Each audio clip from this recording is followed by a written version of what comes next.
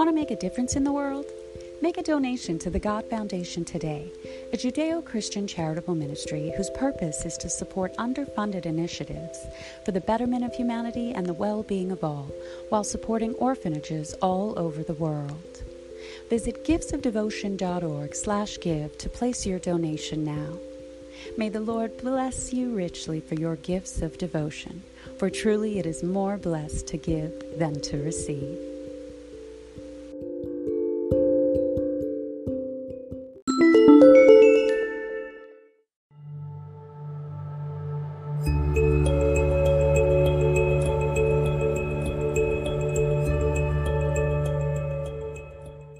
Hello, beloved children of God. We're back with Scripture of the Day, reading Psalm 116:12.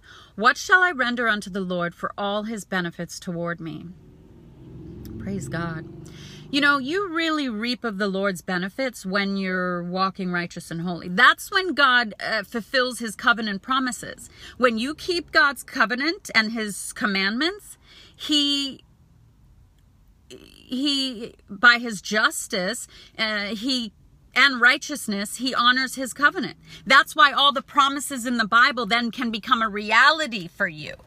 They become true. They manifest for you.